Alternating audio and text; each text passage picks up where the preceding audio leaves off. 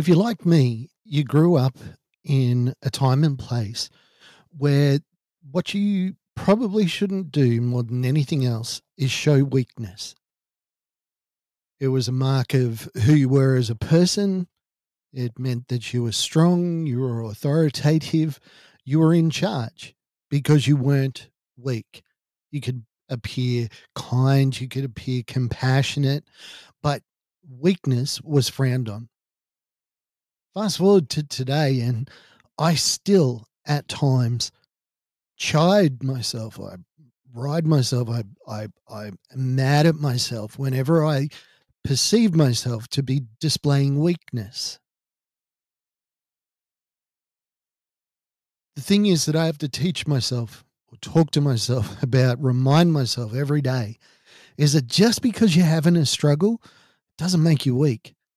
And in fact, the ability to say that you're struggling is actually a strength. We're going to talk about that on STP today. Welcome to Shattered the Podcast. STP is the story of my journey from the depths of mental illness to a place where I could live again. Alrighty, so if you're struggling, it doesn't mean that you're weak. The instant temptation is that, I can't hack things the way I used to. I'm not as strong as I used to be. I'm not as resilient as I used to be. Doesn't mean that you are weak. Now, I can look at my mental illness and I can say, well, I am now a much weaker person than I used to be. I used to be a lot more resilient. I could bounce back things for a lot better. But the thing is, I'm not weak. I'm hurt. The chemicals in my brain have shifted and changed. And now my best is less than it used to be able to be. But that doesn't mean that I'm weak. Doesn't mean that I am hopeless or pathetic. Now, when I was first hurt, I lived with the constant belief that I was broken. I was damaged. I was less than. In essence, I was weak. I was weak. I was pathetic. I was hopeless. Especially when you compared it to people that weren't weak and pathetic and hopeless. This led me down a path that was extremely dangerous. In fact, it led me to the point where I tried to take my own life because I was so hard on myself, so believing that everything about me was now weak. I've been trying to think of a metaphor for this one, and I think the one I've come up with is pretty good. When you have a broken leg, you don't all of a sudden say that I'm now broken legged. This is me for the rest of my life. You aren't going to have pain every time you step on that leg. You aren't going to feel the bone move whenever you roll over in bed, whenever you go to stand up. What you've got is you've got an infirmity, you've got damage. It's not your reality. And it is tempting to think of mental illness as that broken leg that never heals. Now, yes, it is healthy to talk about the fact that you're damaged or you're hurt, only to recognize in yourself and be able to highlight to yourself the change that you are now in or progressing through. Your situation has altered. It hasn't finished. Now, we often talk about this thing of, got to be brave, got to be able to take it, got to be able to this, got to be able to that. And one of the things that you don't do is you don't ask for help. Because when you ask for help, you're letting people know, you're giving them the opportunity to understand that you can't deal with something. It's not true, but it's human perception. In fact, the opposite is true. When you are struggling, when you are hurting, when you are doing it tough, sometimes the bravest thing you can do is just turn to somebody and say, "Man, I can't deal with this. It's too much." Admit it to yourself and admit it without shame. Admit it without fear. Yeah, when you've broken your leg, you're not going to be able to run a 100-meter race, clearly.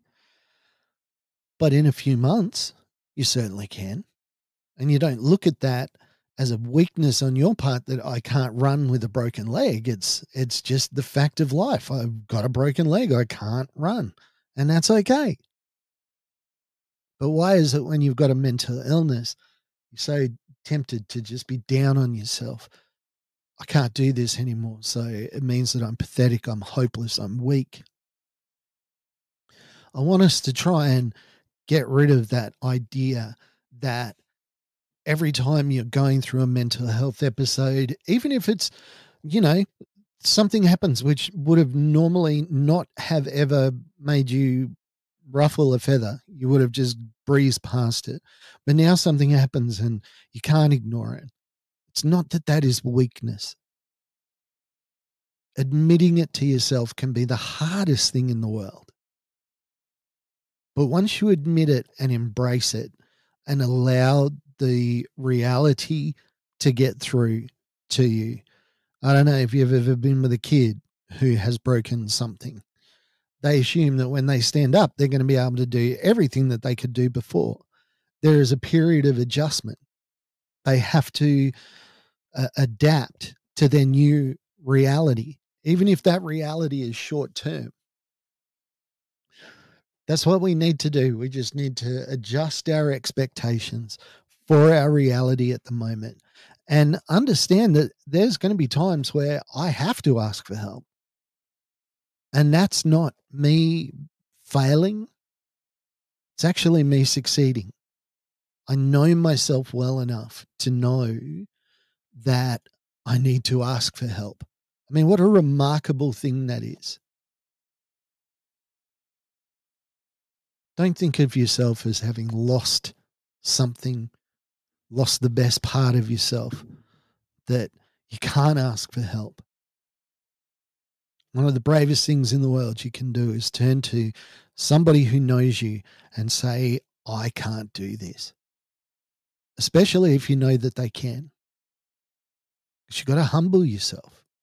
You've got to say to yourself, I clearly cannot do this, and I have to admit it to somebody. How much strength does that take sometimes? That willingness to trust, that willingness to put your ego in somebody else's hand. Because if they're going to turn around and slap it down and, oh, you're pathetic, you're hopeless, you're all this sort of stuff, yes, it's going to be bad. But a true friend, a person that really wants to help you, they won't slap that hand away. In fact, they'll jump down in the mud with you and help pick you up.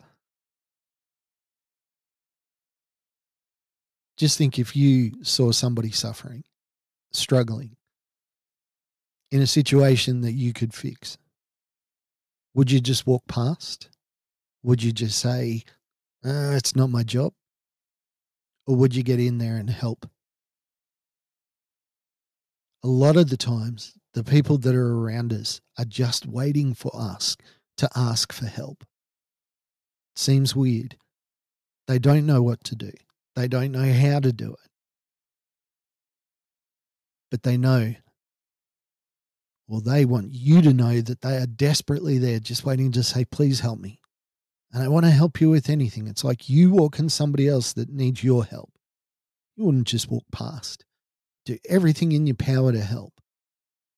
That's what the people around you want to do. So in a lot of ways, when you ask for help, you're empowering people to be part of your mental illness journey. And that's got to be a good thing, yeah? Hey, have a great week. I'll speak to you next week. This has been Shattered the Podcast. Bye-bye. Hey, thanks for joining us on Shattered the Podcast. I'm Mark. Special thanks to my producer, Meredith Brosnan, and also to Torian, Kevin, and Lorraine. And we can't forget the amazing band Adelaide, who let us use their song as our theme. For more information, check us out on all your socials, STP Shattered the Podcast.